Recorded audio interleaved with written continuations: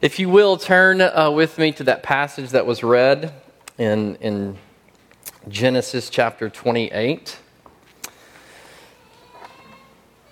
I read a story sometime last fall about Banksy, who's arguably the most notorious street artist in the world. His paintings he's actually remained anonymous for the last 20 years. No one knows who he is. But last fall, one of his paintings of a girl holding, I think it was a red balloon or holding a balloon, it sold at a London auction for $1.4 million. But after the auction of this painting, it began to self-destruct. Literally, there was a shredder at the bottom of the frame, and after the person who bought this $1.4 million piece of art, he watched it self-destruct. And underneath the shredder, there was this quote from Picasso that said this: "The urge to destroy is also a creative urge." I thought that was funny. But like your response, you're thinking, wow, $1.4 million down the drain. And I thought about that. I feel like for most of us in here, we can kind of relate to how that buyer felt on some level. Where you've invested time and money and energy into this thing only to have it self-destruct. Only to leave you with dissatisfaction. To where you've poured yourself into something and it hasn't met your expectation, but it's only left you feeling disappointment and sorrow and sadness. And oftentimes when we have these moments of self-destruction, where our expectations haven't been met, where there's sorrow and sadness, where that thing that we've put our effort into, our money, our time, our energy, our soul, and it hasn't done for us what we thought, we can kind of go into some sort of existential crisis. Where we begin to question whether or not life has meaning. We begin to question whether we as just individuals matter in this kind of grand scheme of things called life.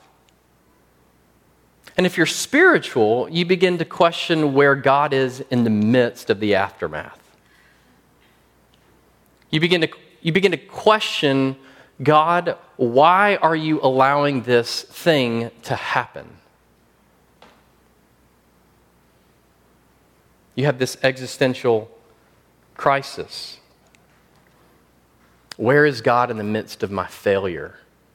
My sin, the ways in which I self-destruct. And in our passage this morning, Jacob is in the midst of an existential crisis. He's despairing. He's full of great disappointment and confusion.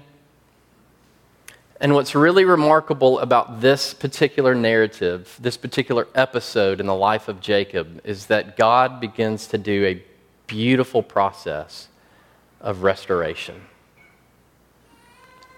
And so before we consider this process of restoration in the life of Jacob, let's pray and ask God to give us eyes to see and ears to hear. So Lord Jesus, would you then, by your grace, attend to all of our hearts, minds, and souls? Would you give us this morning eyes to see and ears to hear? Would you send us your Holy Spirit to comfort us, to encourage us, to feed us, and to build us up? Would you be so kind to do that for your people? For we pray, Jesus, all this in your name. Amen. So who is Jacob? If you're unfamiliar with this character in the Old Testament, Jacob is the younger brother, the other twin brother of Esau. In Jacob's entire life, he's had one goal, and that is to win his father's affection. His father Isaac. All Jacob wanted his whole life was for his father Isaac to notice him. He just wanted Isaac's face to shine on him. But Isaac always preferred Esau. Isaac always doted on Esau. He was the favorite child in his household. And so Jacob just kind of lived in the shadow of his older brother. But in order to kind of win his father's affection, Jacob did something pretty deceitful that ended up destroying his family. His mother Rebekah and him devised a plan to somehow convince Isaac, who's at this particular moment in life, he's going blind and he's dying, to give Jacob the deathbed blessing, or the firstborn blessing, which was a big deal in the ancient Near East. And so Jacob and Rebekah come up with this plan, and it's a ridiculous plan. That is, he's going to dress up like Esau, and he's going to deceive his dad into giving him the deathbed blessing. So that's what he does. He dresses up like his older brother and somehow convinces Isaac, who's blind and dying, that he is Esau, and so Isaac blesses him. But then, of course, the plan self-destructs, right? Isaac finds out that Jacob is not Esau, and Esau finds out what has happened. Isaac is furious, and Esau wants to kill his younger brother. And so Jacob has to flee. And what's so sad about this whole episode is that the one person who actually loved him, who cared for him, his mother Rebekah, this is the last time that Jacob would ever see her alive again. This is the context of the story that was read. Jacob is on the run, and he's going to see some family in Haran. He's left Beersheba and he's on his way to Haran. And that's where we meet Jacob in Genesis 28, verses 10 and following. So what do we learn? And what I want to do this morning is I want to look at three things from this passage. I want to see first that life is broken. Secondly, things are not always as they seem. And then third, the hope of heaven's gate. Life is broken. Things are not always as they seem, and the hope of heaven's gate. First, life is broken. Verses 10 and 11 give us kind of the overall condition of where Jacob is, emotionally, spiritually, physically, psychologically. And the narrator is doing a masterful job with very succinct details about Jacob's condition. Notice what we learn. We first learn that he's tired. Jacob is utterly exhausted. The distance between Beersheba and Haran is 500 miles. This is a tumultuous journey. And the narrator tells us that literally Jacob just stopped and decided to stay there. Literally, he stopped in the middle of nowhere because he's just exhausted. He's emotionally tired, physically drained. But we also see that he's alone. Jacob has no friends with him. He's utterly traveling this 500-mile journey with no fellow companions. But he's defenseless. Did you notice this very strange detail that the narrator put, that he took a stone as a pillow to lay his head on? Now, why would anyone use a stone? I don't know the last time you tried to lay on a rock, but I don't know if I could fall asleep. Which suggests what? That he literally left his house with absolutely nothing. He's utterly penniless. He has zero possessions, which means that he's defenseless in this desert wasteland, which is a very risky enterprise. But then the narrator kind of sums up, I think, which is emblematic of Jacob's overall condition, where he says that he stayed there because the sun had set. In other words, there's just darkness over Jacob's overall condition. Jacob's having, as one poet described, a dark night of the soul. Life is not going as he expected. That when he began to survey his life, the only conclusion that Jacob could come up with is this: my life is broken. From all of the poor decisions that have led to the ways in which I have self-destructed, Jacob's life is utterly broken. And here's my question: have you experienced that lately? Where you've run up against the reality in your own life, when you've taken inventory, when you've begun to survey your own life, have you run up against the reality that your life is broken, where it leaves you in a place like Jacob is, utterly confused, totally devastated, and on the verge of despair? I mean, think about it. You fall in love. You have found that person that you're going to spend the rest of your life with. And you marry that person only for that person then to lose interest and to leave you. Or for you college students at UCSB in Westmont, you showed up, you made a couple of new friends, you felt like, you know what? I think I can do this college thing. Only to realize that you're now back on the outside looking in, and those friends that you thought that you made have muted you. And now you're alone, spending most nights in your dorm room by yourself.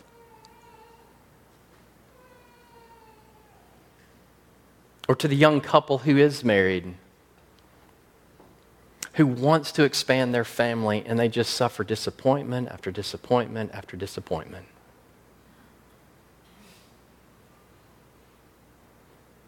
Or to the person who decided this new year, made the resolution like, this is going to be the year where I'm going to have a renewed interest in Jesus and the gospel. When you came up with a reading plan, you're like, I'm going to get more disciplined in my prayer life, because you realize, like, this is what I need. And part of the reason is because you're like, I need to have a better relationship with Jesus because this is going to make my life easier. And what you've discovered is that life hasn't gotten easier. The struggles haven't lessened. They've only intensified. And you thought that this Christian life that was actually going to give you something of comfort and ease has actually made your life more difficult. You've run up against the reality that life is broken. And what happens is that we can begin to think of our life in two different ways. Or we can begin to believe two different things about God. That God is inactive and that God is indifferent. Jacob believed in God, and he believed that God had promised him this great blessing, this great inheritance, that the older would serve the younger. But instead, Jacob is asking, where are you, God? Why have you allowed this to happen? Why have you not come through with your promise? You see, Jacob began to believe that God was inactive, which ultimately leads to believing that God is indifferent. For Jacob, every previous generation had these amazing encounters with God. Moses, Abraham, Sarah, Isaac. They had all had these wonderful encounters with God, and Jacob's thinking, you know what? If I haven't encountered God before I lied and cheated and stolen and deceived my family, there's no way I'm going to have this encounter with God now. God simply doesn't care. He's indifferent to where I am in my current station in life. And boy, do we feel that when we run up against the reality that life is broken. Where we begin to believe that God is not at work, and that God simply does not care for where I am in this particular part of my life. Jacob is utterly alone. And what's fascinating about this story is that he never once cries out to God. It's as almost if Jacob got to this place in the middle of Nowheresville and decided to give up on life. That's where he is. Utterly broken. But things are not always as they seem. Things are not always as they seem. Somehow Jacob falls asleep on this rock. And he has this dream. And what's so great about this dream is that Jacob, he sees three things and he hears three things. What does he see? The first thing that he sees is a staircase. Oftentimes this is translated as a ladder, but it's not a ladder. It's an actual stair. It's a massive staircase, a huge ramp that extends from earth all the way to heaven. And what does he see? He sees angels ascending and descending on this massive staircase that is stretched from heaven to earth. Angels, these royal beings doing the business of the king. He sees them, this is legions of angels doing the work of the king. But then he also sees God standing over him. The text tells us that it was God standing over it, but a better translation is that God was standing over Jacob. That God stood over him in a posture of nearness and intimacy.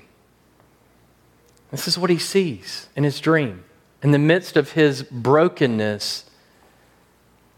But he also hears three things. What does he hear? Verses 14 and 15. There's this central refrain that says, I am the Lord. And anytime you see Lord in all caps, that is God's personal covenant name that he gives to his people. So there's this central refrain attached to, I am the Lord. And Jacob hears these three promises. One, I am with you. Jacob, who is utterly alone in the middle of Nowheresville, hears God say, Jacob, I am the Lord, I am with you. But he also hears, behold, I am the Lord, I will keep you.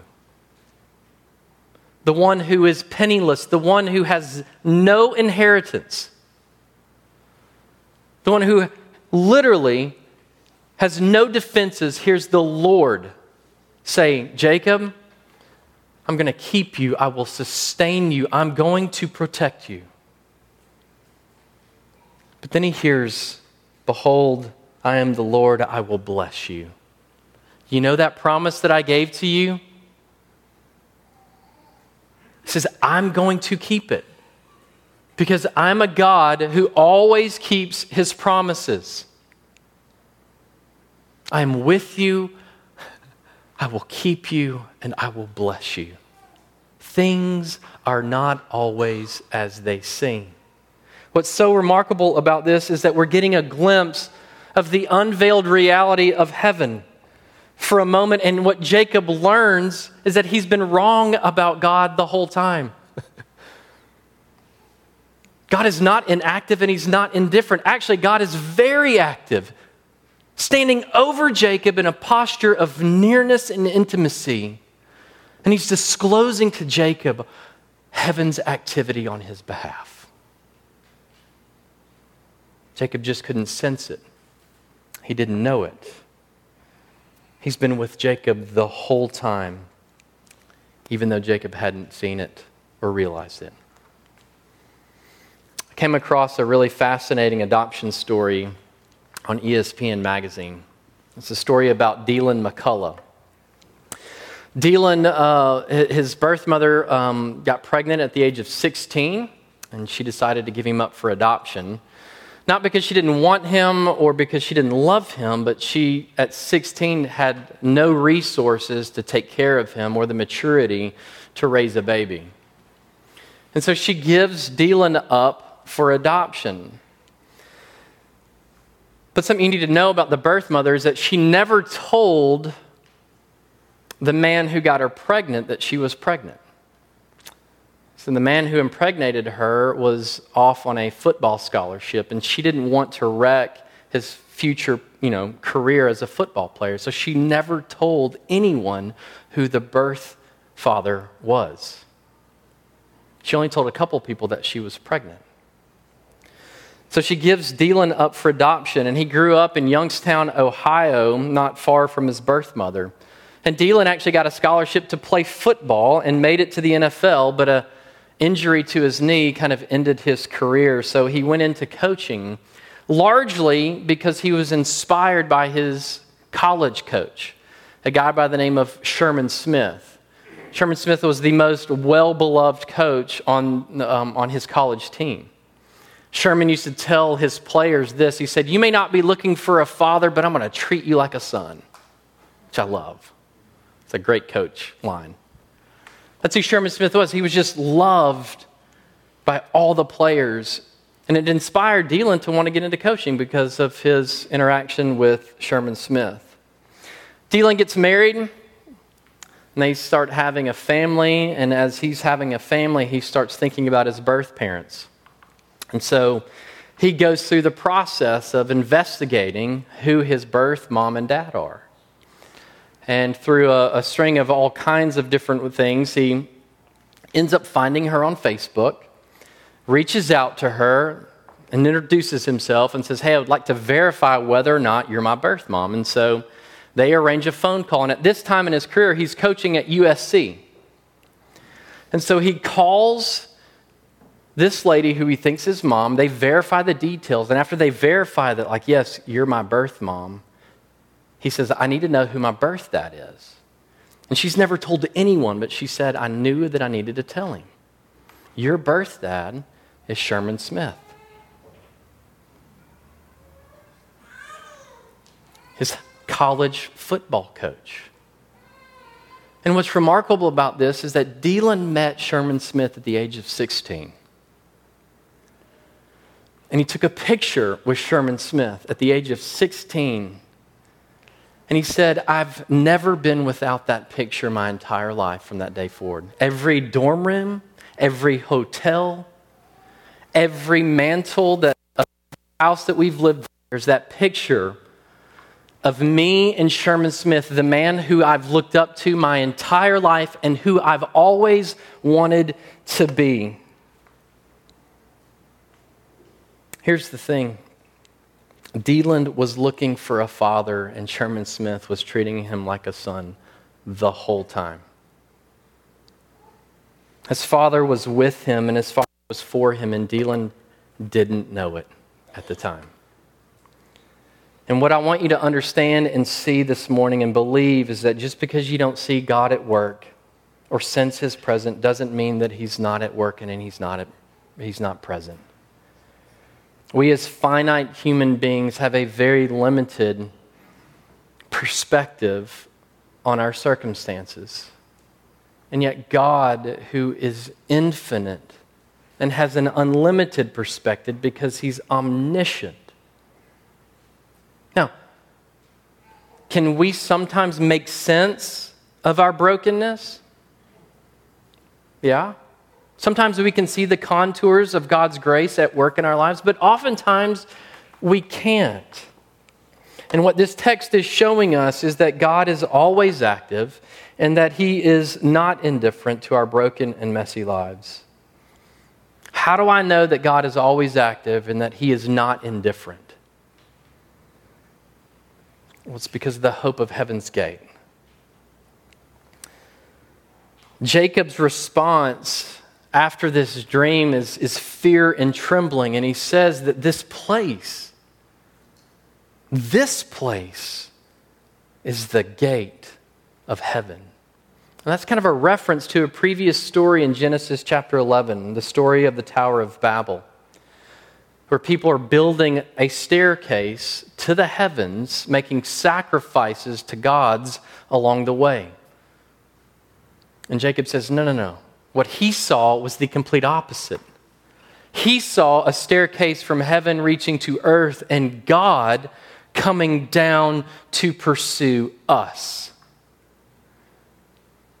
Christianity is not us pursuing God.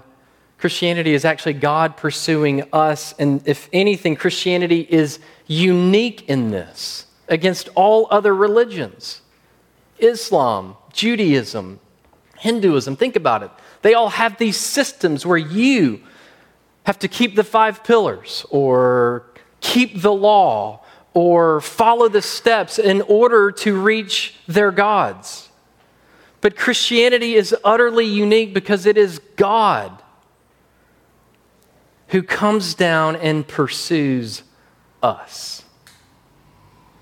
There's this great exchange in the New Testament where Nathanael is doubting whether or not Jesus is the Messiah. You can read about this in John chapter 1. Nathanael's doubting that Jesus is who he says he is. And all of a sudden, Jesus begins to tell Nathanael certain things about his life, which would be really uncomfortable if some stranger came up to you and said, I know what you did last night. That got Nathanael's attention, as it would anyone, and he's utterly shocked and surprised at it. And Jesus says to Nathanael, he's like, look, if you are impressed with that, you're going to see greater things. For truly, truly, I say to you, you will see heaven opened up. And you will see angels ascending and descending on the Son of Man. You will see heaven opened up. And you will see angels ascending and descending on the Son of Man. What is Jesus saying? He's saying, I am Jacob's staircase. I am God in the flesh coming to pursue you in your brokenness, in your failures, in your sorrow, in your suffering, in your pain. Things are not as they seem. Jesus says you will see greater things. What is he talking about? He's predicting his death. Jesus is saying, one day I will end up on this cross, utterly alone, defenseless. Darkness will cover the land. And I will take on myself all the ways in which you have self-destructed in this world. I will take on myself all your sin and shame and sorrow and pain. Because that's the kind of God that I am. I'm a God who pursues you in your brokenness. Things are not as they seem because the cross of Christ is foolishness to the world. We see that our God is not indifferent, that he is not inactive to our broken and fallen world. He literally knows what it's like to experience the dark night of the soul. Jesus' life, death, resurrection, and ascension is the picture of God coming in grace to pursue and rescue us in our broken and fallen and messed up world. That is the hope of Heaven's Gate. So what do we do with this? 2 things. 1, God's grace always comforts us. Jacob's encounter with God was unsought, unexpected, and undeserved. He wasn't looking for God. He never once cried out to God for mercy or for guidance or for anything. He was a liar, a cheat, a thief. He was a deceiver. And yet God stands over Jacob, and there's not a word of condemnation. Derek Kidner, an Old Testament scholar, put it like this. He said, God's divine grace was unstinted. There was no word of reproach or demand, only a stream of assurances flowing from the central, I am the Lord, to spread from the past all the way to the future. God isn't saying to Jacob, try harder, do better, have more faith. No, it's words of comfort, words of grace, words of his blessed assurance over his life. God comes to Jacob at his lowest point to meet him in his sin and sorrow and begins to restore him. In other words, God is attracted to our brokenness and our weakness. He's attracted to our lowest points in life. God stands over him in a posture of nearness and intimacy. Don't you want to know a God like that? God's grace always comforts us, but God's grace helps reframe our sorrow. God's standing over Jacob in the midst of his lowest point in life, and it reveals a picture of hope in the midst of sorrow. And the hope is this, that because God wrote himself into the story of redemption, it means that he wrote our pain and sorrow upon himself. God pursuing us in Jesus, it helps reframe our sorrow. Does it always explain it? No. But it helps reframe it when we see it in light of the big picture of God's gospel. God's grace helps reframe our sorrow, which means it's a call to trust God, to rest in the assurance that in Christ, that if you're in Christ, he stands over you in a posture of nearness and intimacy, because harnessed to his grace is his steadfast love. So I would invite you this morning to trust the God who stands over you in the midst of your sin and sorrow. Lean into him and know that he is always at work. And he cares for where you are right now in whatever particular season you're in. It's a call to trust him. Consider that an invitation. In the name of the Father, and of the Son, and of the Holy Spirit. Amen. Let's pray. Lord Jesus, we know that life is hard and broken, and that all of us run up against it every single day. And what we need most in this life is for you to come alongside and whisper to us that you are for us, that you love us, that you're not indifferent. So Lord, would you, by your grace, come and attend to where all of our hearts are this morning? Would you do that? For we pray this in Jesus' name. Amen.